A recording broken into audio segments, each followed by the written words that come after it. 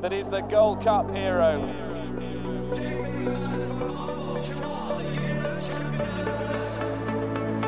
Two of the most admirable chasers you could possibly wish to see. Relentless, remorseless, and pounding Kazakhstan into submission.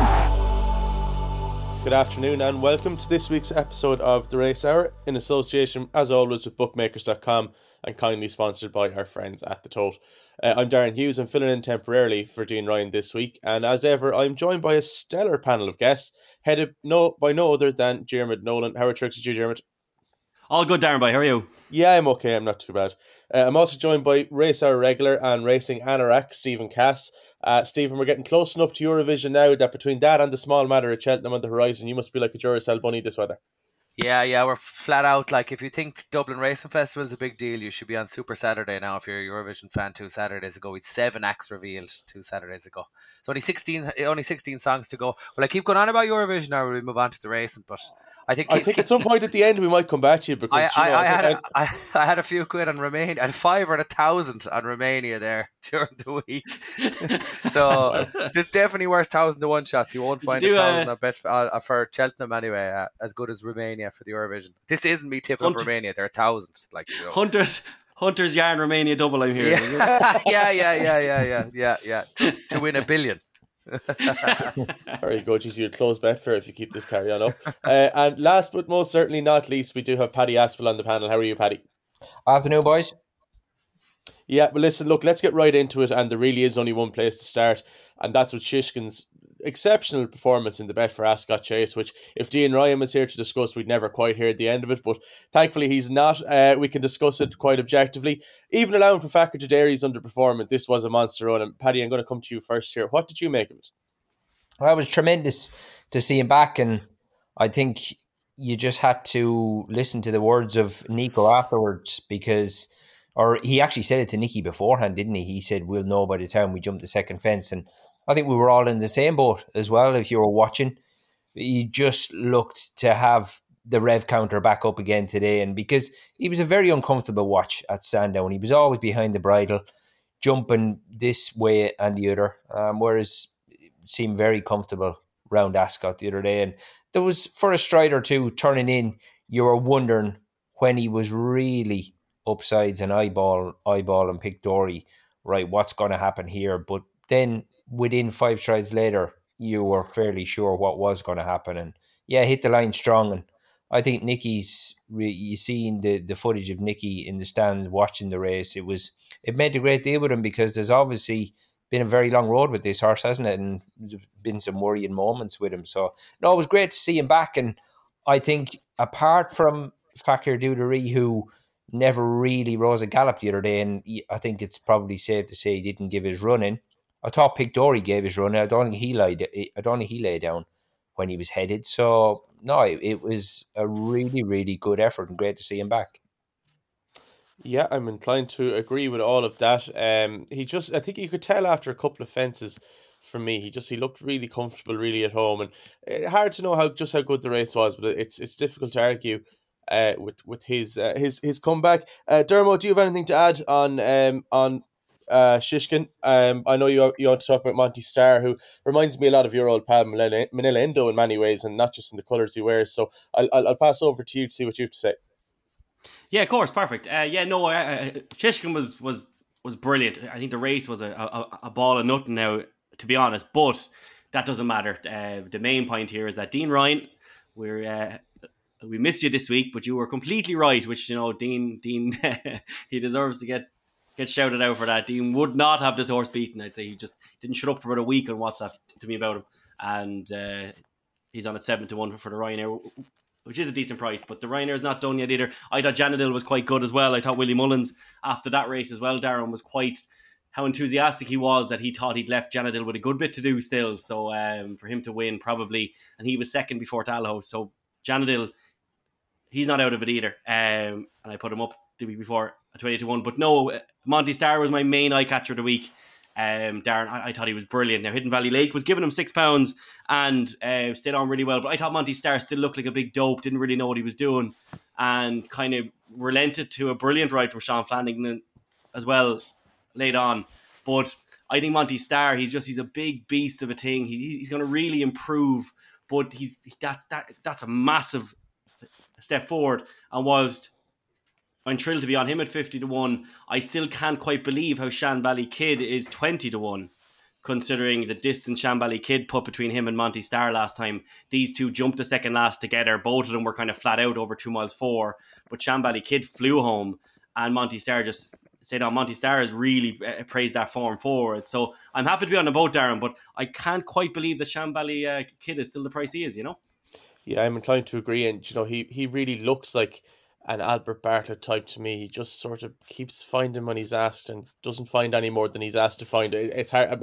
I'm not explaining that great, maybe, but he, and as you say, his form has been franked more than once. And lastly then, but certainly not least, Cass, I'm going to come to you to discuss any of the above, a potential anti-post fancy, any eye catchers. They can be either on the race course, on the stage, whatever you think is best. The pursuit of riches knows no boundaries. So anything you want to add to what the lads have already said? No, not much on Shishkin or anything. I mean, he's 9 now, so he probably only has a couple of good days left in him. But it was an incredible training performance. Fair play to Nicky. Clamour to get him into the Gold Cup now, but go up another 7 or 8 furlongs. Trainers don't do that anymore. It's not. If you owned him, you might do it, but that's not going to happen. He's after ruining the Ryanair as a betting proposition now. The race shouldn't exist anyway, so that's a big negative from the weekend. But no, not much to add. I thought there was a really good bumper on Sunday at Punchestown. Willie had one that won it in the Bartlett colours, Ballyburn. He's a really good horse, I'd say. He'd be a lovely, lovely, lovely horse next year now, stay in novice hurdles. He'd be one to watch, or maybe even for the Punchestown champion bumper, I'd say right-handed could suit him. Ballyburn would definitely be one to keep an eye on that people might have seen. Yeah, he was well touted beforehand, and I suppose Irish Panther brought a reasonably strong level of form to the race after his performance at Christmas time behind JP's Factifile. So Ballyburn readily put him away, even if you think that Irish Panther didn't run to maybe the same level he did at Christmas time. It was still a pretty good performance. It's twice now Irish Panther has come there swinging and found nothing, so I'd be fairly quick now to take him on the next day. That's a very fair point, yeah, and well spotted. Before we move on, we're going to play everyone's favourite game with the race hour, the Cheltenham ACCA selection. But before we move on, I'm just going to pick up on something Stephen said there, and I'm going to ask both Paddy and Dermot what their thoughts on it. The Ryanair chase should not exist. Dermot, I'm going to come to you first. Discuss. You're on mute there, Dermot. I think he's just incandescent. Apologies. He's just full of rage. He actually couldn't reply. I'm furious. Yeah, no, definitely not. No, I think Cass is completely right. I think the races like the Aintree Hurdle kind of complement that festival brilliantly. Why can't something like the Ryanair be at Aintree? Why can't something else be at Punchestown or at Sandown at the end of the season? There's no need for the Ryanair. I think Shishkin should be going for the Gold Cup now. But the other thing that I will say back to that, though, is I saw on the Weighed In podcast, I saw Tony Calvin kind of say that Henderson gets called out a lot, and he does. Other trainers seem to get a pass on it. Willie Mullins didn't run Allaho in the Gold Cup despite having already won a Ryanair. And yet Henderson seems to take more flack for the fact that Shishkin's not going for a Gold Cup 3.5 weeks after winning an Ascot Chase after being off with an injury. So like there is a bit of double standards there, but the overall point that Cass makes of the Ryanair not existing, that is the thing about the Ryanair is if you go down through the list, every one of the Ryanair winners would have made and had a chance in the other races. Whereas some races exist, like people would say the Mayor's Chase or the Mayor's Hurdle, but really the Mayor's Hurdle, now in fairness, Honeysuckle and Benny Didier that year. So some of those races, though, generally they wouldn't have a chance in it. But like Allaho should have been in the Gold Cup. Min should have been in the Champion Chase. Frodon should have been in the Gold Cup. Balco de Flo, okay, he probably was a middle distance horse. Underso should have been in the Queen Mother. Fatur should have been in the Gold Cup. Yeah, Don Cossack 1 year, remember? It just takes from the two other proper championship races. So But what used to be the Mile May Fleet handicap. So back to that, please. Interesting. Paddy, I'll get your thoughts before we do move on. Are you a Ryanair fan? Not a Ryanair fan, and you can include both the airline and the race here. I'm easy. Yeah, probably wouldn't say I'm a fan, lads, but I think if you looked at it from an owner's perspective, you know, when you've got these horses that there's fine margins between them ability-wise and how far you can stretch them out and trip, it is a nice option from their point of view to keep your better ones apart and just give you more options of obviously landing big prizes. But you're always going to be on the other side of the coin and say, obviously, it's a cop-out and you're just playing on safe ground. And I won't say a gimme because it's still the Cheltenham Festival. But so you're always going to have two sides of the argument. But I think if I was an owner putting plenty into the sport and I had lucky enough to have some nice horses, it is a nice option to have, isn't it? But it is going to rub people up the wrong way. Of course it is. Yeah, it's the day that Paddy makes his billion and won't run his horses against each other now. Fucking, I hope Ryan doesn't give you the gig anyway, Paddy, whenever the madness passes. Took time, lads. I have to say, I was probably against the race for a long time, but I do kind of think there are probably 2.5 mile specialists and they kind of fall between two stools. And, you know, we shouldn't pander to every type of horse at Cheltenham. Like, nobody has a right to win a race at Cheltenham, but I do think it adds more than maybe a 2.5 mile hurdle race where I think maybe the distances are a bit more malleable. But anyway, that's just my view. We will move on now to the Cheltenham ACA game. We play this every year on the race hour, and the way it works is we're going to spin through the majority of the really big races at the festival, pick one horse. The whole panel has to agree on the horse to be included in our eventual Ultimate ACA, and when we're finished up, we'll hopefully have 3 or 4 horses at a bare minimum that we can then either put a straight ACA on, perm up, or whatever you like to do yourself. And some year we all are going to walk away as millionaires. I'm going to come to the lads first, and then I'm going to cast and vote because that's my prerogative as the man hosting the podcast. And we're going to start off with the Supreme. And Dermot, I'm going to come to you first. Facile Vega, 10-3 Fav, yay or nay? And I'd ask the 3 lads to please keep your analysis to a sentence in the interest of time. That's good. Best of luck with that one. First of all, the listeners to the Race Hour podcast will know we're all not great at that. Secondly, no, Darren, 100% taking on this horse. I was happy to take him on before what happened at the Dublin Racing Festival, but there is something physically wrong, I believe, with this horse, as well as having gone off a million. So I'm more than happy to take on Facile Vega. Very good, that's him done. But we'll ask the 2 lads as well to see what they think. Paddy, I'll come to you first. Supreme or Facile Vega, yay or nay for the Supreme? Probably a nay for me, simply because he cut out so quick, but just like so many others, I wish High Definition had it kept his jockey on. We would have found out if they paired him had it dropped out the back of the telly. But for now, that was such an ordinary effort, you'd have to leave him alone. Yeah, hard to disagree with that. And Stephen, I'm going to assume, cynical man that you're a no as well here. Yeah, well, I've always been against this horse. I never liked his action, never liked his head carriage. He needs heavy ground. It was heavy ground at Cheltenham when he won the bumper. It was soft at Leopardstown when he was impressive last year. The way he slaps the ground, he needs heavy at a minimum. So on general, good to soft, wouldn't fancy him. And even then, the way he cut out, I just think he has an issue as well. So yeah, would be all against him. Now, it's like every horse a price. I'd be so kind of contrary now. I'd be thinking, geez, what price he got to, would I back him? But I don't think he's there, and I don't think he's going to get. You really are contrary. Like, what price would he have to be for you to back him, Dermot? If he was 7-1, I'd back him. You know, but I'd back him too at 7-1. Oh yeah, absolutely, yeah. So like everyone, you know, 6 is probably as well, wouldn't you? 6 is really probably would. Yeah, maybe, but he's not really an each way proposition. Like, I'd be so dogmatic on horses, but I'll switch in a heartbeat. You know, like that, and you have to be like that. So the price dictates, doesn't it? Price has to dictate. Price should also dictate as well. Yeah. So yeah, I'd be against him. I like, yeah, Hunter's Yarn is my one for the race, but like, I could win, you know, the price of a car out of him just from backing him a big price on Betfair. But I'd be very worried about his jumping. If he jumps well, I think he'll have a right chance. It's an open race. Very good, yeah. Well, just to add to that, a stat I saw from Tony Keenan last week, within horses that failed to make the first 4 in a run within 6 weeks of the festival are 6 for 315 in grade 1s at the meeting since 2003. So that's a strike rate of... I can add to that, you know, bar that, what was the Willie Mullins or the Gordon Elliott horse that wouldn't jump off again? What was that horse? The Bake. The Bake, yeah. So apart from the Bake, lads, the last horse to win a Supreme, and this is just done roughly now last night. the last horse to win a Supreme without having finished in the first three on his last run was in 1995. And can anyone name me the horse? In the Supreme 95 Tourist Attraction? I was no, 3.5 months Tourist old. Attraction, yeah, it was. Yeah, Yes. that was Willie Mullins. Sorry, lads, I'm losing my connection. I'm done for the day after that. That's unbelievable, Cass. And that was Willie Mullins' first ever winner at Cheltenham. So you can't get away from Willie Mullins. That, like, I was going through the Supreme to try and find who was the last trainer or person to have actually got a horse to win a Supreme off the back of a run like that, and it was Willie Mullins with Tourist Attraction. So those of you that are sticking with Facile Vega, you know, there is previous. You just have to go back nearly 20 years for it, 30 years for it. Right, well, I can see we're doing really well on keeping to the one sentence in this game. This is going to be great. We'll move on now to the Arkle.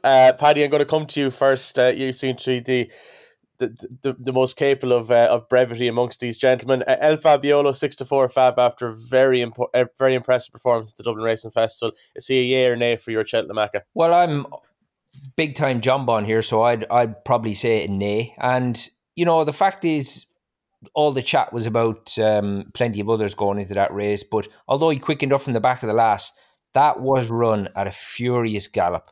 He still, every horse in that race had a hard race. I don't care even if the second, third and fourth were tiring, but he will have still had a hard race, could have left his mark. I'd be happy to leave him alone, because prior to that I thought he'd been pretty ignorant, and even at Leopardstown he was ignorant enough, and he did come back from it, but you're not going to get away with that every time you do it, so probably a nay for me. Very fair. Cass, I'll come to you. El Fabiolo, yay or nay? No, and one thing no one's been talking about, if you watch the back straight, they have that nice camera angle, he jumped really right, like really, really right. So on the old course at Cheltenham, jumping right, he's short enough, and there's good horses against him. No. Okie dokie. And Dermot, you might finish us out here, yay or nay? No. Wow, 2 races in, and we have a grand total of 8 no's. Very impressive. This is going really fucking well. Champion Hurdle, Constitution Hill. Hopefully this will be a little bit quicker. Cass, I'll come to you first. 4-11. He's maybe not a betting proposition, but is he opposable? No, a 1.46 or something I'll bet for there now, which you definitely wouldn't lay him at that. If he went into the 1.2s, I might lay him. I was watching back all his runs during the week to try and find something. The only thing that's, and this is really picking for the sake of it, right? But at Newcastle this season, he jumped unbelievably well, and he always jumps well. He's an incredible jumper. Cheltenham last year jumped every one of them perfect. Like he can go long, he can go in tidy and get away from them quickly. But at Kempton, 2 of the obstacles, do you remember the season Epatante went bad and she was jumping really straight backed and wasn't jumping them fluently? He did that at 2 obstacles at Kempton. He did it at the third and he did it at the second last, and that's that's really minor stuff now. But I saw that in him, so maybe if there's something that could come to light after, if he performs, you know, I didn't like seeing those 2 jumps for a horse that normally jumps unbelievably well, but like he can afford 2 bad jumps at Cheltenham and still win by 7 or 8 lengths. But I just saying it now in case he's got a back problem after Cheltenham and I look like some kind of a genius. Very good. Yeah, well, you look like that anyway, Stephen, whether you're right about this or not, so don't worry too much. Dermo, Constitution Hill, yes or no? After Tourist Attraction, he definitely looks like a genius today anyway. But the yes, oh God, 100%, yeah, Darren, yeah. Brilliant. And Paddy, Constitution Hill, yes or no? Be yes for me. Literally cannot fault him, and I think Cass is bang on. His jumping wasn't as good the last day, but that's simply because he has actually been so good up until now, and if that's about the only hole we can pick in him, I think we've still got a pretty strong candidate there. There's no way to get him beat riding. Do you know, if State Man goes, I think what Town will try and do, because if he goes really quick, Constitution Hill destroyed him, but if he goes really slow, Constitution Hill destroyed him. But if he goes slow, there's a chance he might make a mistake at the second last or the last, and that gives you a chance. So you're just relying on a bad jump or a fall or an unseat or something. But hurdles races, you're into 106 territory there already. So, you know, 1.4 something looks like a good price. I mean, I think there was plenty of chat, lads, wasn't there, about State Man. Apparently, after the DRF, he wouldn't have blown a candle out when he came back in after, which you would think, Jesus Christ, this is a serious horse. But I mean, he controlled every stride of that race, didn't he? And it turned into a dash. So I just don't think it reads like great form. I know they're all. Paul got away with murder, I thought. Now, I was up in the Stanford and I'd had a few at this stage, so my analysis could be a little bit affected that way. But I thought Paul got away with murder myself in the champion hurdle. Now, look, it was still a really good performance, don't get me wrong, and I think he'd have won in any case. But I did think he very much had it all his own way. Yeah, but I mean, I was talking to someone who was stood in the winners enclosure, and they literally said this fella looked like he'd just done a few laps of the parade ring. You know, which you would think. But would you not take that as a bit of a positive as well, Pat? I think he's an absolute weapon. Yeah, no, that's what I mean. Man. You know, you would think. Just, I think your man's a 190 horse. So whereas he's a 190 horse and a 172 horse, like that's the difference. But I'm thinking, was he stood in the paddock there, not even blowing a candle out because he had such a given on the front end, or is he an absolute monster? You know, it's a tricky one. The horses have off days all the time, you know, so it can happen. But he'd want to go very short to bother laying him. You know, if he's close to 1 to 2, I won't be backing him. But like, who's that horse in the flat? Haggis thing, flat gone in my head now. Baiid. Yeah. You know, horse get beaten all the time. Yeah, that's fair. Such is the name of the game. But we have our first selection in this year's Cheltenham Constitution Hill at a general price of about 4 to 11. I have a sense that this next race is going to cause major division, or I certainly don't think we're going to get a unanimous yes here. But Mare's Hurdle, Honeysuckle 5 to 2. Paddy, I'm going to stick with you for this one. Yes or no with Honeysuckle for the Mare's Hurdle? I think she's as good as ever, but she just the talent pool is deeper this time now. It's never been as deep as all the years she's been reigning. So for me, I'm delighted Connections have gone down the route they've gone, because I think it just means she can go out on a real good note here, and I wouldn't be against her. You wouldn't be against her in the Mare's Hurdle? Okay, that's a yes. Dermot, we'll come to you. Honeysuckle, yes or no in the Mare's? Last night was a resounding no for me in this, but then when I went through it, I think Marie's Rock will end up in a Stayers Hurdle. The owner of the management, or the manager of the ownership syndicate there, seem to be intimating at it, according to Nicky Henderson. Honeysuckle's better than Epatante. Brandy Love is the one this week that could really stamp her authority. Love Envoy, Honeysuckle's better than her, etc., etc. So yeah, actually, I surprised myself last night that Honeysuckle's a yes for me, as she always should be on the Race Hour podcast anyway. I'm really glad I left you to last year, Cass, to ruin this party. Honeysuckle 5 to 2, yes or no? Well, I just say yes for the crack then, and the lads can have her in their. Well, I'm going to say no, so there's no point. No. Like, I mean, that's sentimental stuff. And Paddy, like, to say she's as good as she ever was, I mean, there's no way that she wouldn't have been beaten. Vauban, at her best, she would have been beaten Vauban by 8 lengths at Leopardstown, and to be beaten by Teahupoo, like Echoes and Rain is 3 times the price of her, would have finished ahead of her in the Hatton's Grace had she not come unstuck. Like, she would have been 4th that day in Hatton's Grace had Echoes in Rain stood up. I think Epatante will finish ahead of her. I think Marie's Rock will finish ahead of her. The curve is going down now, and sure, like, she's been amazing, but no, I wouldn't be putting her in any Accas anyway. Yeah, I think I'm inclined to say she's a no from me. I'd like to see her go out in her shield at Cheltenham. I'm really glad we get to run her there, because, you know, what harm if she doesn't run a race? She's still been a legend of the game. But I'd find it very hard. I think she might have regressed a little bit more than people might be saying. And then we'll do one last race, lads, before we go to a break to finish out the Tuesday. The National Hunt Chase, Gaillard du Mesnil 6 to 4 with the run. Cass, I'm going to come to you first on this one. Please inject some common sense here. I think that's a great price. Yes, if you're doing an on runner no bet ACA and he runs here, he'll win. Like, there's nothing to take him on in this. He's £10 clear of everything else. Very interesting. Dermot, I'll come to you. I can hear you nodding away in the background, or agreeing in the background. So yeah, sorry. Yeah, I'm a very vocal person. Gaillard du Mesnil is streets clear. I mean, the Mahler Mission being beaten by Churchtown Warrior. I must have watched a different race. There was people afterwards saying how enthusiastic they were about it. I can't have an inch of that form. And if Gaillard du Mesnil does run here, which lately there seems to be a lot more confidence, Darren, behind this, that he is going to go here. So I think Gaillard du Mesnil, I think he's streets clear of everything else here. Paddy, we'll come to you. Yeah, I'd be in agreement, lads.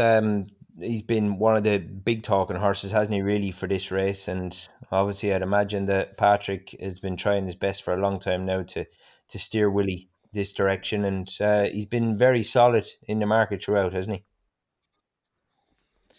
Pretty much has. He's been favoured for this race for it seems since this time last year. Weirdly enough, it's not that long, but I really don't like this horse. I really don't. There's something about him. I've never liked him since he was a novice hurdler. I'm not going to upset the apple cart here, but for me, his win record isn't good. Like, fair enough, he's been running in pretty good races, and obviously the longer trip should help. But I don't know. Darren, I see your point from the win point of view, but he beat Churchtown Warrior by 9 lengths. Was it at Christmas time? And that 8 lengths. Favorite. Yeah, it's true. No, it's true. Terrible race. There's no depth to it. Absolutely zero depth to it. Like, if you're trying to tell me there's a native river in here, like, have a warm bath and a cup of tea or something, settle yourself down. Because there just isn't. But look, for that reason, I'll side with you lads, but only very very narrowly. Like, I think in the ordinary run of things, he's just a horse I'd like to get after at short prices. Okay, look, with that, we will take a very, very quick break, and we'll come back then and spin through the final 3 days of the Cheltenham Festival card. The lads will stay with me, and we'll come back in the next minute or so. You're listening to the Race Hour podcast, brought to you by bookmakers.co.uk. Check out bookmakers.co.uk each and every day for tips, news and the best odds for horse racing. Looking for a new bookmaker and the best sign-up offers in the industry? You'll find that at bookmakers.co.uk, sponsors of the Race Hour. Welcome back to this week's episode of the Race Hour in association with bookmakers.com and kindly sponsored by The Tote. As mentioned, we're in the middle of our Cheltenham ACCA game here on the Race Hour. We've spun through day one of the Cheltenham Festival, and by my count, we currently have 2 horses in our ACCA. The way this works is all members of the panel have to unanimously agree before a horse gets included, and then at the end, you can do a straight ACCA. You can perm it up any way you like.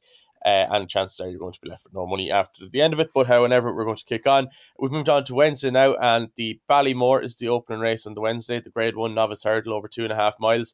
And bizarrely, Paul Nicholls has a favourite at the Cheltenham Festival, something that hasn't happened in the last several seasons, if I remember correctly. Dermo, you're the first man that laughed, so I'm going to come to you first. Hermes Allen Yernay. No, I really like Good Land for this now all of a sudden, but a really good horse, looked brilliant, and has has hammered everything to the point where this horse is just a very, very smart animal, and I wouldn't be turning anyone off him, but I'm happy to go for Good Land, who I was just very impressed with at the DRF there. Happy to get after Hermes Allen, that's completely fair. Cass, I'll ask you next of all. Hermes Allen, yeah or nay? No, like I've been proved well wrong on this horse now, so I shouldn't really have an opinion, because before Cheltenham in November, I said he was a rotten yoke after he won some gaff track. That wouldn't be like you. But like, he was so good at Cheltenham, and then he was so good at Newbury as well. So straightforward, just jumped, galloped, nothing. Couldn't complain about Anthem after, I can't remember where he won the first day, Southwell or somewhere. Stratford. Oh my god! And he looked like he kinked his head between the second last and the last that day, and kind of hung, but he hasn't done anything like that. But at the same time, because he's done that once, it's in my head that there's a quirk in him, and the form of the Challow is just working out unbelievably well. Everything keeps winning out of it. But at the same time, Good Land's a very, very good horse, and Perrier Pass is a very, very good horse, so no. That's very fair. And Paddy, I'll come to you last of all. Hermes Allen, yeah or no? I'd probably just about say yeah.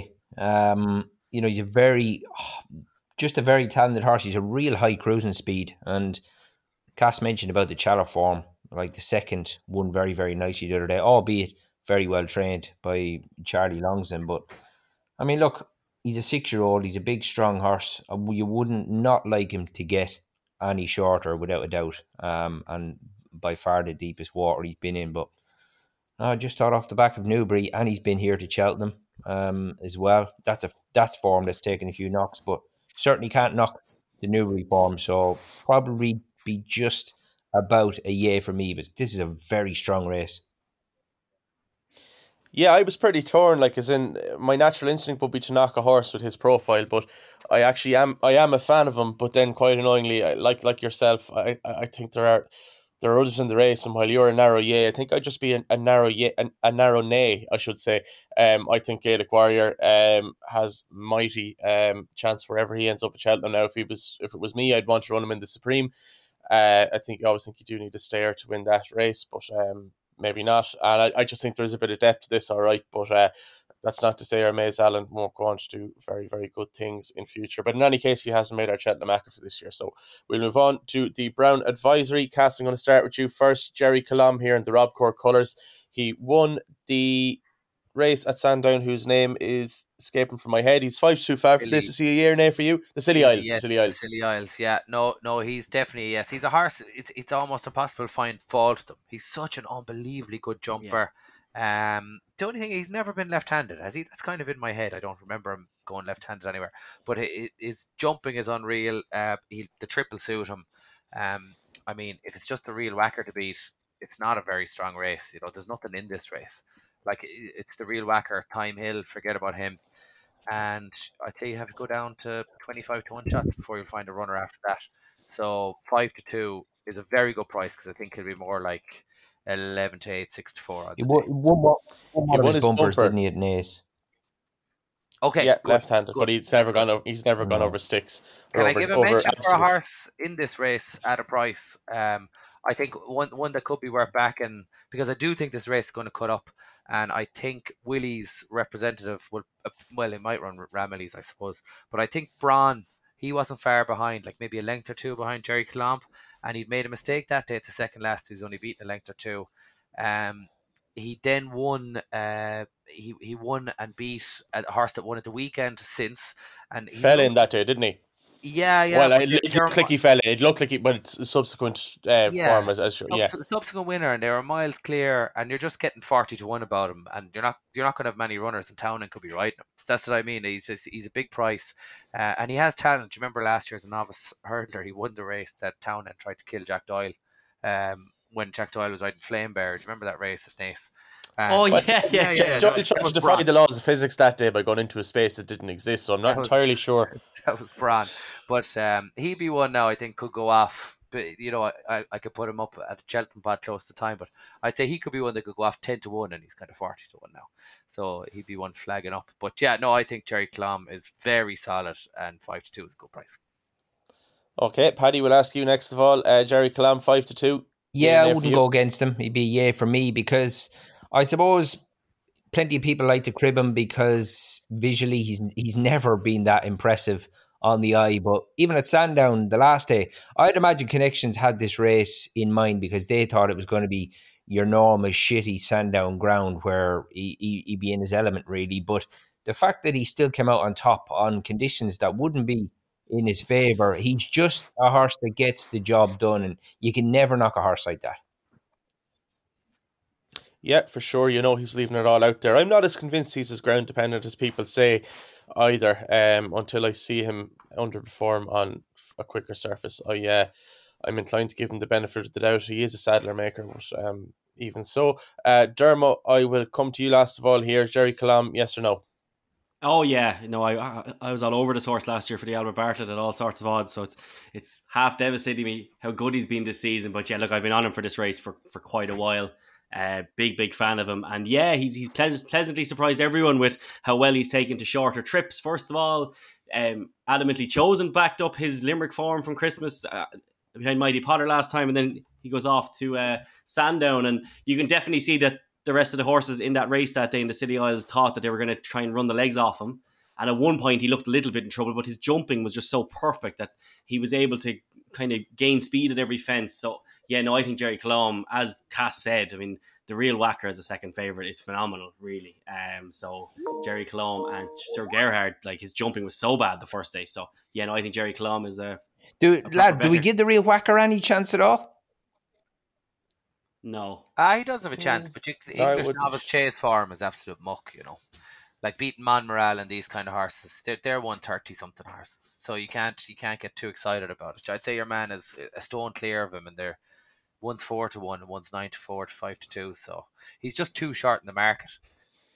And there's no pedigree there of coming to Cheltenham and training, winners either. So that's a huge worry. Whereas you've Elliott versus an unknown, and they're side by side in the market. I know which one I'd be on. Yeah. Yep. So I think they should run the real whacker in the Gold Cup. There's no pace in the Gold Cup. Let him go off from the front and try and win the Gold Cup if you're gonna. I agree. Why wouldn't you? Do you know what have you got to lose? Do you know what I mean? Yeah. I don't think you're leaving a Brown Advisory behind you. as you just said there, and sure, look, as you said, he looked like he might get his own way in a Gold Cup. So hard to know what they'll do, but you'd hope to see them take a chance. But in any case, we now have a third selection in our what swiftly is becoming an actual ACCA as opposed to just a short price double. We move on to the champion. Honest to God, yeah. We move on now to the champion chase, where I'm assuming we're going to have a lot of disagreement here. Energumen is who I have down here as the 13 to 8 fav. Dermot, I'm going to come to you first. See a yes or a no proposition for you at this stage. No, one of the biggest bullshit of an excuse for a horse losing ever with the white fences or whatever it was the most nonsensical thing I've ever heard. He would have been better off just blaming Paul Townend again, to be honest. But you say that, Dermo. Willie's put his money where his mouth is on that. They have a load of white fences and hurdles now down in Closutton and their school. I saw that in the open day, yeah. In fairness, he's got all in it, but Willie still, hasn't put his hand in his pocket since 1995. Like, so for him to do that, that's a big statement. I tell you that. He's finally spending that tourist attraction money, is he? What's the young lad that rides for John McConnell as well? They had a horse die in Musselburgh. The Scottish novice. Harvey, is it Ben Harvey? Is it Harvey? Yeah, he blamed the White Hurdles as well for that horse dying in the was it the Scottish Supreme Hurdle? Maybe I can't remember which race it was, but that good weekend at Musselburgh, they had a horse fall and die. Oh yeah, the trials weekend or whatever it is. Yeah. The Scotland Stars or whatever. But yeah, look, these people know a lot more about horses. I've never heard anything like it before. So but he coming up to the second last, Paddy's the man to ask about that actually, but he coming up to the last, I thought, or second last, he was bang there and he just didn't get there.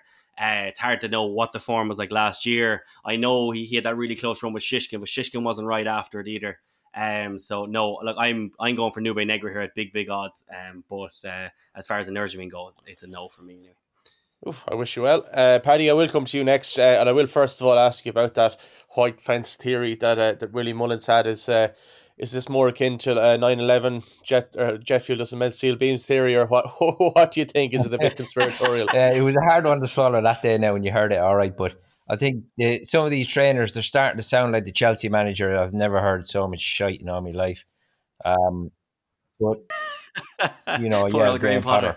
But no, I don't see any reason to it myself. It's a little bit of an easy get out clause. I mean, look, horses fall every day of the week, and it just happens. But no, I'm still with Edwardson camp here because he wasn't ridden to win that race. He was ridden to beat Energumen, and it just backfired the last day. But since he did get rid of Tom Cannon at Kempton that day, like Alan King has said on numerous occasions, this is a horse who gets very fresh, and you can see that on the track. He's inclined to over race and do something a little bit daft, but that was a real ditch fall at Kempton where he chipped in and he changed his mind, and it's a real unseat. But I mean, at Cheltenham the last day, he jumped okay. I've seen him jump far better, but the engine to do what he did and get as close as what he did to Edward de Geet, it was a massive run. He was an unlucky horse on the day, so I'm going to stick with him, but as long as everything goes right for him and he's ridden accordingly.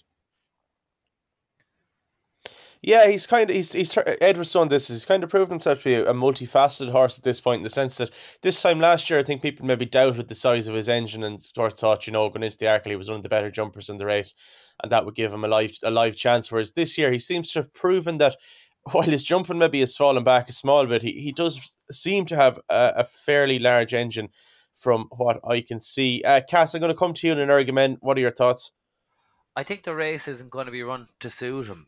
Energumen, until the champion chase last year, he used to make the running and look to machine. He'd be belting around the Irish tracks from the front the way Undeso used to. And he looked an absolute monster. And then he kind of fell into the champion chase. But that race fell apart.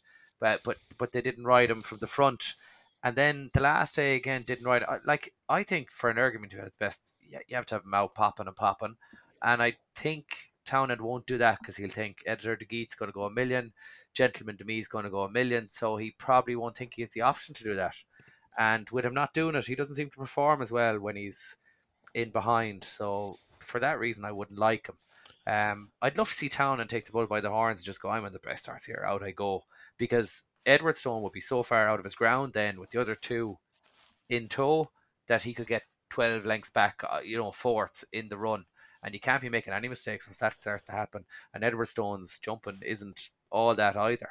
So I'd love to see Townend go out and make it, and I think he'd have a better chance then. But I think the way the race is going to shape up, I wouldn't like to back him, not knowing how he's going to be ridden, and having that pace in the race that I don't think suits him.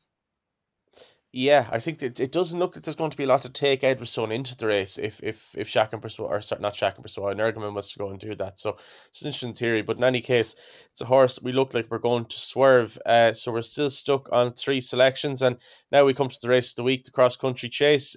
Delta Work is the 11 to 10 fav here. After finishing third in the handicap version of this race at the Cheltenham Festival, Trials Day at Cheltenham, giving away lumps of weight, and then finishing, I think it might have been 6th or 7th in the Boyne Hurdle. Dermot, I'm going to come to you first. Is this fairly straightforward? I think it is unbelievably straightforward, yeah. First of all, this race is never straightforward because it's full of mentlers. Remember that Patrick McCann was nearly murdered one day by a French horse, and a race like this, it's never straightforward. But look, his biggest rival it seems to be a horse called Hip Hop Conti. I think that kind of says it all. Delta Work last year broke everyone's heart beating. Tiger Roll really showed how cold Gordon Elliott and the O'Learys are, that they would take that away from Tiger Roll. But Delta Work at 11 to 10, I don't see anything in here that's up to his level. Yeah, I suppose it was a real strike for the integrity of the game. I've actually backed him at 7 to 4 for this race, but the news during the week that Galvin is going to run has sort of tempered my enthusiasm. I very much thought he was going to have a clear run at this and go off about 4 to 6, to tell you the honest truth, but I don't see that happening. Now, Paddy, I'm going to come to you next of all. Maybe not a race to get too jiggy about, but Delta Work at 11 to 10 is the one you want to oppose? Well, he's pretty skimpy, isn't he? There's no doubt. But then when you look down through what's going to be taking him on, you just always end up coming back to Delta Work. But the horse that Dermot mentions, Hip Hop Conti, for the French outfit, I mean, he's only 6-year-old. He could be the Flying the Ointman. They're just very hard to gauge, these French horses, and their technique around this cross-country course. Just absolutely faultless. But yeah, I probably would be a year with Delta Work myself. Yeah, and listen, Cass, I'm going to come to you. I know this is one you get you up out of bed on the Wednesday. Delta Work, yes or no? Oh yeah, no. I drove up to Gordon's last week just to have a look, because I love watching these cross country horses work. It's my life revolves around this. And then I went down to Bulgers on the way back, and this is the best cross country horse that's ever lived. Certainty, yeah. Not a fucking word of that is true. Remind me never to play cards with you, because that was actually a bit too fucking believable. No, I don't. Right. With you. I don't know anything about these horses over these obstacles. I don't have any interest. Fair enough. Right. Well, we're going to include Delta Work then as selection 4 on our Cheltenham ACA, and we are going on to a race where I believe you do have an opinion, Cass, and an actual sincere one at this stage. The Turner's Novice Chase, the sort of ugly little brother to the Arkle and the Brown Advisory. We have Mighty Potter in here as the 11 to 10 fav, and you, I believe, have some sort of opposition to him. Yeah, he's a horse now I'd always have a question mark over. One thing now everyone's saying, all the Shrewdies are saying, right? Oh, forget about his run at Cheltenham last year. He wasn't going to yard. You watch that race, you'd be some genius now to say he wasn't going to yard over the first 4, because he was jumping and travelling absolutely fine. So the fact he threw the towel in at Cheltenham so late in the race definitely raised a question mark to me about him at the festival, because it was the 5th, I think, before he made the first mistake. And then the 6th, it was the one where he pulled up there when Dysart Dynamo fell. That was the second last he was coming to when he pulled up. And it was only before that he made the mistake. So that's retrospective nonsense from people saying he wasn't right that day and all this. He didn't perform at the festival before. That certainly has always been a thing. It's a big thing. He's by Martline, and his sire line, it's a who's who of Quirk bags with Martlines. He has a very high head carriage. His jumping the first day was awful. The second day there was 2 mistakes, and it was a lot better than Leopardstown. Huge engine, but this is a horse now I'd never ever want to be relying on. I just think there's a kink in him, and while he definitely has the most ability in the race, I'd never ever ever want to be having my life on him now. I'd be all against him if someone asked me in a match, at 50-50, no thanks. I would lay Mighty Potter, definitely, yeah. Interesting. So we're off to a no. I'm going to get the other two lads' thoughts anyway, just in case, because some of the conversation around this race seems to think that Mighty Potter might be one of the good things of the week. Paddy, what are your thoughts after seeing him fairly rout the field at the Yeah, he Dublin did. Racing Festival? I'm not sure how much I'd like to see the ground dry out. You know, I don't think he wants to be in any shape or form hearing his feet rattle this horse. He appears to lift his knees quite high, but it is always lingering in the back of your mind that rank effort he put in here last year. It really was very bad. He didn't show up at all, and you're just reading the reports after, the vet couldn't find anything physically wrong with him, which, that's always going to worry you because he was beat from a very early stage. He was a bit keen early doors, but as soon as he made his first mistake, he backed out of the job pretty quick. But I don't know. I think if it comes up dry ground, could just possibly, although his jumping's improving, just mightn't get into that same rhythm we've seen him get into of late. So I'd probably be just about a nair. Interesting. And Dermot, I'm going to come to you last of all. A bit academic at this point, but Mighty Potter, would he have been a yes for you? Oh God, yeah. No, he for me is one of the bets of the week. Again, I'm on him a long time, so I swayed on this, but I thought he'd win at the Dublin Race Festival. I think he'll win here. I think Stephen Cass is actually completely right about the fact that it's complete revisionist bullshit to say that he didn't run his race. He didn't run it all well at Cheltenham. I think he did. I just think he got the fright of his life when he made the mistake, the very bad mistake. And then they were just gone in front. And I think Jack Kennedy looked after him more so than anything. I think he was going fine for the first 4 or 5, as Stephen said. That's why I wouldn't be overly concerned about it, because he's shown he's much more boot this season. And I just think that we know where we stand with him. I mean, Banbridge, yeah, he's going up and trip, but he ran very well at the Irish Arkle, but he picked it up afterwards. I can't have appreciated for anyone's money. Couldn't have Sir Gerhard, but he's going up anyway. Journey with Me was beaten by Impervious, getting weight from her. Just giving £1 in that. After that, they're not running or not good enough. I mean, he was brilliant at Christmas, brilliant at Fairyhouse. His jumping at Fairyhouse wasn't great, but it improved a ton. And what I loved was, I was talking to Brian Hayes from on his bookmakers.com article, and he said that he thought coming to the last that he had an actual chance on Adamantly Chosen, who's a big price again here actually, but Adamantly Chosen was flying home, was passing by everything, and he was nearly at Mighty Potter's quarters, and he went, right, okay, I'm actually going to give him a proper race here. And he said Mighty Potter just put the afterburners on, as Dean Ryan would say, and flew away. And he said he was blown away by that performance.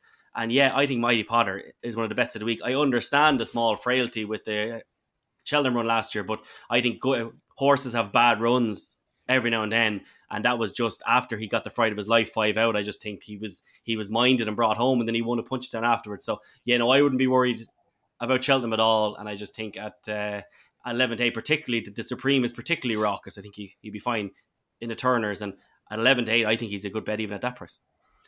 An impassioned defence there from Mighty Potter from Dermot Nolan, but unfortunately not enough to see him make our Cheltenham list.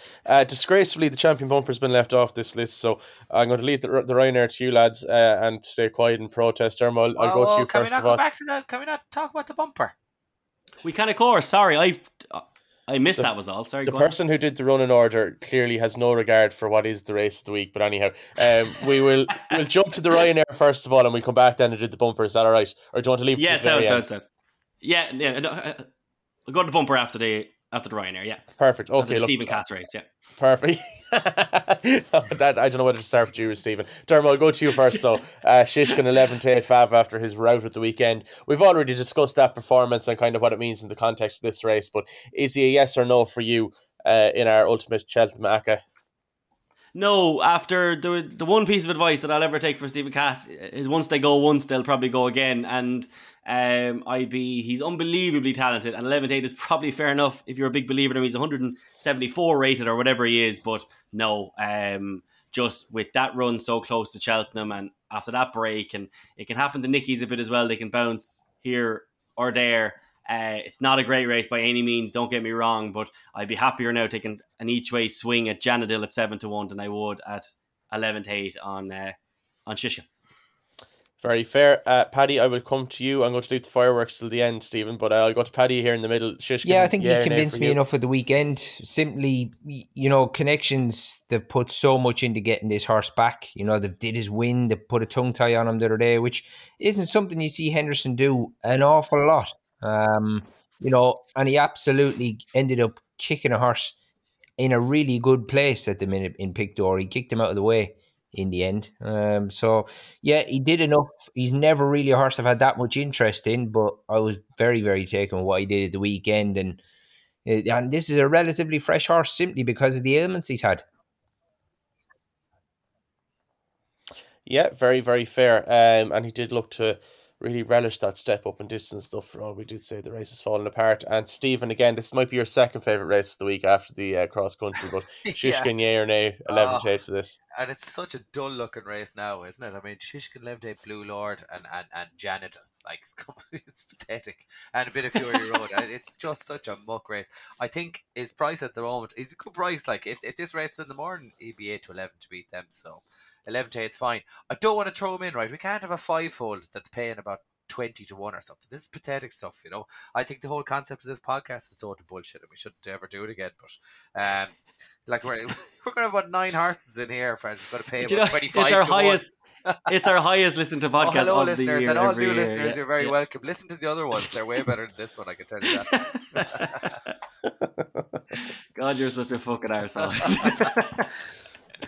Marvellous. Well, we are going to go back in time by about... Are we putting him in, so? Are we putting him in? Is he in? Are you putting him in, Darren? Well, Dermo said no, so I mean... Okay, Okay. Look at the prices. Yeah, the man who runs the show here wants him out, so... That's fine. I'm happy to look, because I think, dear God, it'd be nice to... Oh, sure, I suppose they're all favourites, yeah. If everyone else is running, I'm happy to put him in. I'm going to oppose him just because I don't really like Nicky Henderson, so let's leave him out. Okay. We'll go back 20 hours there to the Champion Bumper, which is the last race on the Wednesday. A Dream to Share, or sorry, not A Dream to Share, I beg your pardon. It's For Me, I should say, is I believe they're the 10-3 favourite for the Double Green, and Willie Mullins, who does have a reasonable stranglehold in this race, but not the usual one that he would have, because A Dream to Share is in there as second fav after being purchased by JP after his very impressive victory at the Dublin Racing Festival. But it's For Me that we're going to focus on here as the favourite. Is he a yes or no for you lads? And Stephen Castle, I'm going to come to you first, seeing as you were the most enthusiastic to talk about this race. Yeah, well, I'm excited about the bumper this year because I'm from sunny Dungarvan, so this is where John Kiley trains. So it's a big thing now with A Dream to Share around the place, and I'd be friends with the Gleasons that own him. Did own him until they sold him to JP.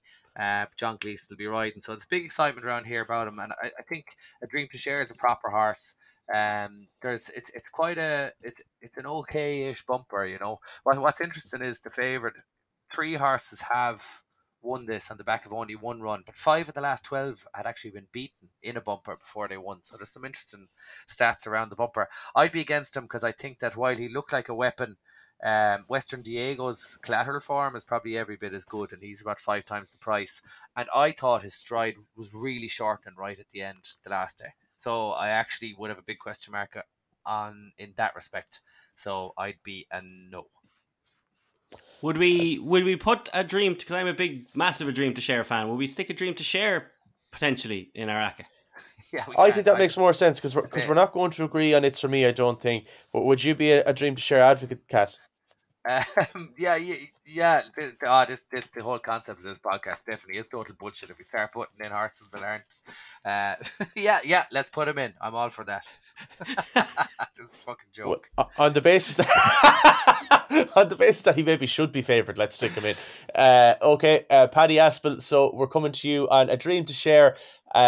John Gleason ridden, formerly Brian Gleason owned, John Kiley trained, and since purchased by JP McManus. Yes or no? I think he probably gets a little bit underestimated, this horse, because of the way, obviously it was a summer campaign, wasn't it, he started off with, and he's by Muharrar, he's just not really going to knock your eye out against that opposition the last day. Like, I think the second there is a proper horse, but he just wants more of a gallop. But he's obviously got an awful lot of ability. It's been an absolute dream, hasn't it, for the Gleasons, because they've had some big days with him, and obviously they've cashed in and get John Kiley gets to keep him. And will the young fella keep the ride? Yeah, I mean, allegedly, I think so. Oh no, that was part of the deal. He's that's fantastic. And lads, he wanted the DRF. I don't think your man even put the stick down him. So this is a fair horse, and that was some training performance by John Kiley, because he hadn't run since the back end of the summer, I think. So yeah, no, I'm more than happy to roll in with JP's new horse. He's going Lovely. in, and apparently he's absolutely flying since Leopardstown, really flying. Yeah, and John Kiley, like people, he's a quiet man, he's a gentleman. He was riding up to 2 years ago when he broke his leg on the gallops. He's some man, like, and he recovered from a leg break at 82, no bother him. He's 84 now. He's flying around like a young fella, and he's the nicest man you'd ever meet. And it'd be magic now if he won. I'd love to see John Kiley win it. Paddy, can I ask you about a horse? Did you think he might run? Did I ask you that? He should have won the bumper at Leopardstown on the 26th.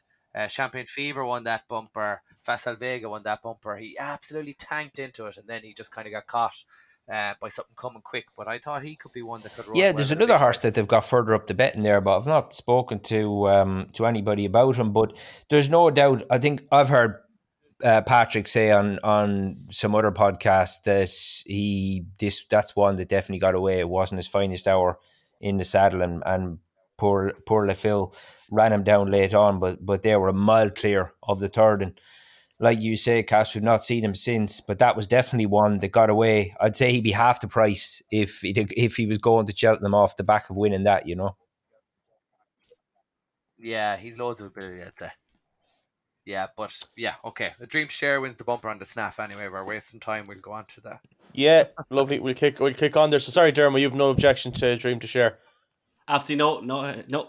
All good. Brilliant stuff. We have to try and keep Stephen Cass happy somehow. Stayers Hurdle next. Blazing Cal. It's an impossible task, Darren. Don't ever try that. It's an impossible fucking task. So I'm quickly learning here from the host shared this week. Stayers Hurdle, Blazing Cal, 11-4 favourite. This is a very much the most talkiest of talking horses, if I can put it that way.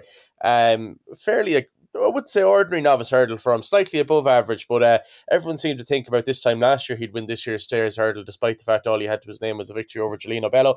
Came back with a bang in the Boyne Hurdle, looked to be fairly ready that day despite some relative weakness in the market, but in any case he is now our 11-4 for the Stayers. Cass, what are your thoughts on Blazing Cal? Should he be in this Acre, yeah or nay? No, I think it's a very strong Stayers in terms of strength and depth, and you have the bounce factor. I mean, 21 of the last 22 had placed at grade 1 level. This horse never even ran the grade 1. I think he definitely talking horse is the thing he was. Like he was practically favoured for the Stayers, and he hadn't really done anything bar with a couple of soft novices. But look, he was very impressive at the weekend now. But you have the bounce factor. You have Home by the Lee, I think, is rock solid. Tioub was there. Marie's Rock might come into the race. Florin Porter actually ran well the last day. My angle on the race, can I say my angle on the race, or I just say no, I don't fancy it? But I no, go on, yeah. Because I won't be on the pod, I think, for Thursday and Friday. Nobody is going to fancy this French horse. They're all going to be against it. This horse will go off at least 20 on Betfair. I've never seen a horse travel like him in a 3-mile hurdle race, like he did in the Relkiel. So I'm going to have a right good bet on him at his Betfair SP, because he's going to be a huge price. Or on the tote, you can have on the tote, and it'll be a big price on the tote. Although, geez, no, he could be 6-4 on the tote if all the French money's in the pool. So no, forget about that. Best tote bets 99 times out of 100 are the way to do it. But no, not this time. Back this fella on the exchange and just lay it all back at 10, and you'll have a free bet at whatever price. Because he'd definitely be at least 20-1 on Betfair, and I reckon you could have a free bet going for you then. Because he'll travel like the Wrath of God, and I'll see where it lays you. But that I think that's a really good angle into the race. But no, I won't be including Blazing Cal in any of my accums or in this accum. Interesting stuff. Yeah, listen, I'll come to you next term with Blazing Cal. He seems to have had more sickness updates than Jeffrey Bernard back in the day, but still in all maintains his place at the head of the... I don't know if anyone else got that reference. If you didn't ask me afterwards, and I'll explain it. He still holds his spot at the top of the market here. Would he be one for you? Yeah, look, I've been a long-term a believer. I won't bore the race our audience. They know I've been talking about him quite a while. So yeah, look, I was thrilled with that performance, but he's not going to be in the Aka now anyway, so it's all good. Lovely. And Paddy, your thoughts on Blazing Cal, just to see us out here? Yeah, the Navan effort was a good effort, and there was chat, wasn't there, that because Charles Burns said he'd tighten up for the run, but apparently he looked pretty straight, didn't he, on the day? Hit the line strong as well. But I was in home by the Lee camp because I thought he ran a cracker in this race last year. He just got done for toe at a vital moment, but he rubbered home again. And since then, apart from where he got wiped out at Down Riley, went out through the wing, he's unbeaten. Since Cheltenham, and he's probably just a horse who's coming to the party quite late as regards flourishing, because he's 8-year-old now, home by the Lee. So I'd probably be against Royal Cal here. Blazing Cal, no problem at all, Pat. You're all. It's all the one where he's not going in anyway, so you can call him whatever you want. Mayor's Novice Hurdle is our next race on the list, and Nicky Henderson has the favourite here in the shape of Lucia, who has been nothing short of imperious in her, what I believe could be 2 or 3 starts over sticks this year. Won at Exeter as she liked at the week or a couple of weekends ago on a Sunday, and she looks pretty good. She wouldn't look out of place in Supreme as far as I'm concerned. Dermo, what are your thoughts on her and her price? Yeah, look, she wins this. I think there's probably each way angles into the race. If you wanted them, they're like the Liberty Dance, etc. But Lucia looks a different gear. Yeah, I'd be inclined to agree with that. And unusually, Willie Mullins doesn't seem to have anything particularly strong for this race. I think Astro Diamond might be his shortest price contender in this, Stephen. So are you with Lucia at her current odds, or do you think there's something else that could come and spoil her party? No, yeah, I think, she's by far the most likely winner. I'd be including her. Deadly job. And Paddy, can you round us out with 3 yeses in this race, or do you have any opposition? I think the mare I mentioned earlier of Jamie Snowden's, You Wear It Well, I think she's a very, very good mare here. Lucia, I think in a better race will be an even better mare. I mean, she kicked that last hurdle out of the ground the other day, but that was simply because I'd say she was looking up in the stand and in third gear. Looks very, very classy. And to think of the race that he introduced her over hurdles at Newbury, and she managed to get the job done in where Harry Skelton went 100 mile an hour on the front end to see if he could get her beat, and it just didn't work out. She looks very, very good. She loved the hill as well. Just the way she won at Sandown and that listed Phillies bumper last year. She just absolutely ate the hill, and I think she'd do the same at Cheltenham. Yeah, she looks pretty strong, I have to say. So that's another selection going in. I think that might be 6 in this at the minute. I'll tot this up at the end and see how we're getting on. But so far, so good. Yeah, I have a tractor, Darren, anyway. Brilliant. Happy days. Yeah. The opening race on the Friday is the Triumph Hurdle. The race that Davy Russell famously tells people to go and make a cup of tea or to keep the wife happy and clean the house while that's on before you get stuck into the day's racing. Lossiemouth is a 7-4 fav, despite getting turned over at the Dublin Racing Festival. The trainer blamed the jockey blamed circumstance. Dermo, what was your thoughts, and should she be going into Araka? Look, it was unlucky. That's all it was. I thought Paul Townend got a bad rap now on this. I didn't think he did a whole pile wrong, and he wasn't even that hard on her. But no, I like Scriptwriter. We kind of had discussed this before. It was actually Stephen Cass that persuaded me on Scriptwriter. I'm happy to take on Lossiemouth here, Dan. Happy to take on Lossiemouth. Paddy, I'll come to you. I'd go nay. I think they were very cautious with her early doors, weren't they? They used to race wide and take absolutely no chances, but when they went the other way and tried to ride a bit of a race, I know it didn't work out, but I think she had more than enough time and racing room to try and run down Garda Morceau, who'd been absolutely rank keen for a mile. And, really, if Garda Morceau wasn't that good, she should have been able to fetch her back that day. So I would probably be a nay. Yeah, very fair. I could see why you'd want to oppose her. Cass, you're a Scriptwriter fan by the sounds of things, so I'm taking it you're a no on Lossiemouth as well. Yeah, I think there's a bet to do for the Triumph for anyone listening this week. Rare Middleton is entered in the Adonis. Cobden is jocked up.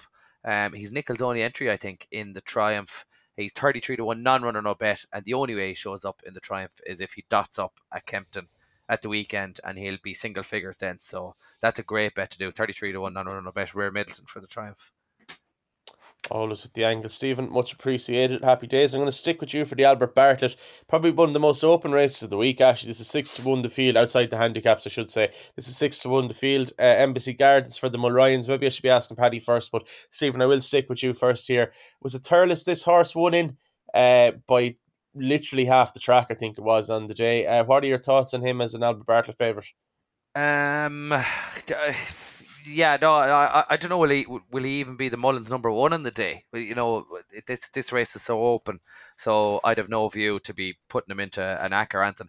I agree with Dermo. I think the Shambally Kid I thought was really impressive the day he won, and I couldn't see Monty Starr turning around the form with him, so I'm not sure why he's triple the price of that horse.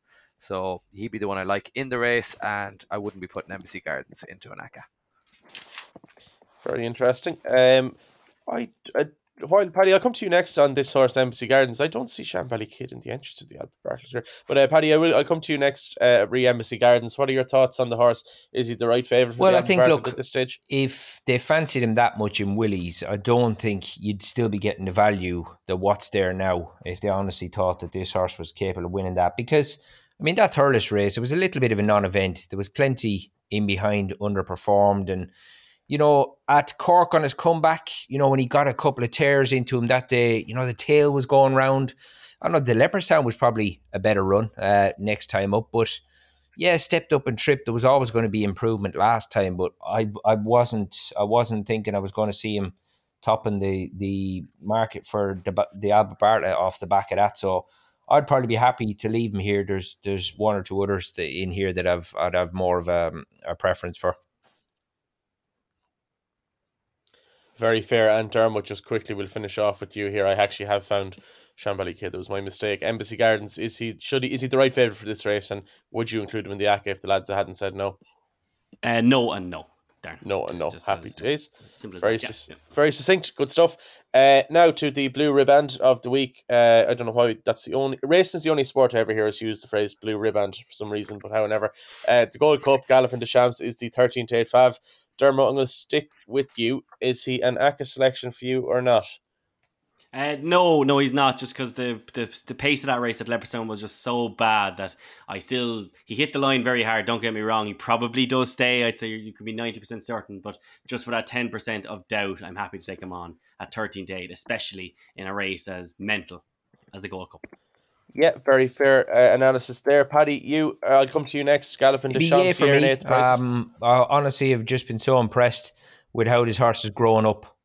He just looks a different character now altogether, and you know, he's the finished racehorse because Townend is able to hold one side of him and just ride him properly. And you've always got to remember, when Ruby Walsh always mentions it, about watching the horse after they cross the line. You know, this fella was away and gone down the hill again, and you know, Townend was struggling to stop him. So it didn't look to me like the light was coming on and the tank was emptying, albeit, you know, he's still not been over a Gold Cup trip because of how he goes through his races now. I can't see it being an issue.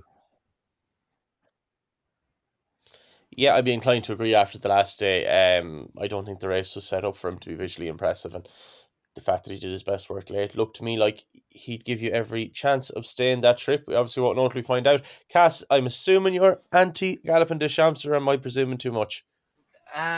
Like the last podcast I was on, I was saying, given all the reasons why he couldn't win a Gold Cup, because he was a free going speed horse. But what Willie and Townend have done with him to completely change his running style, from bombing out over 2.5 and making all, to settling and popping, and you know, he reminds you of Album Photo now, the way he goes through his races, that he's just put to sleep in the middle of the pack and pops and pops and pops, and then comes, you know, when they're coming to the second last, he's there and he goes away and wins his race. And that's what he did at Leopardstown. I think it's an incredible training performance to change a horse like that. I didn't think I'd be saying Galloping des Champs will be winning the Gold Cup, but I think he will now. I won't be backing him at 6-4, but by far the most likely winner. Happy to put him in or leave him out.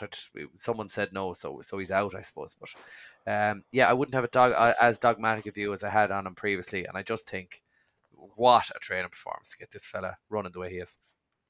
Yeah, very impressive stuff all around. I'd be inclined to agree with all of what you said there. And then to round us out, another race that potentially shouldn't exist on the Cheltenham calendar. It's the Mayor's Chase.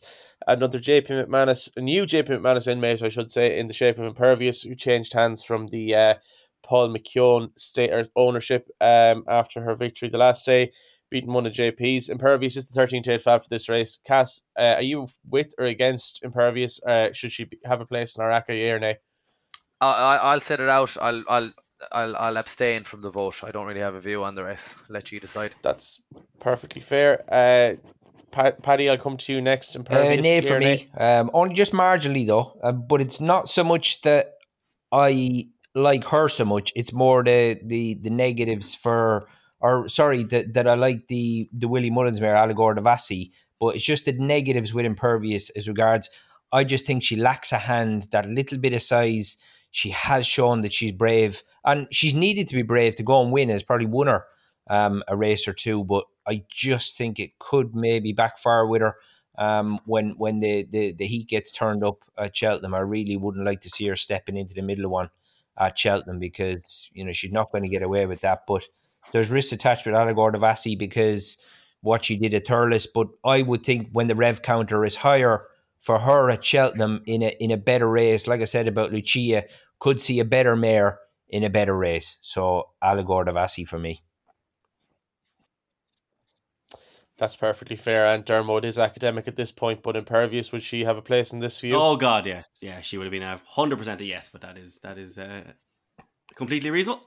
Why not? Yeah, absolutely. Yeah, listen, doctors differ, patients die, as the man says. So from what I can see, lads, that leaves us with 6 selections in our Cheltenham ACA, and I make that to be a 412.44 to 1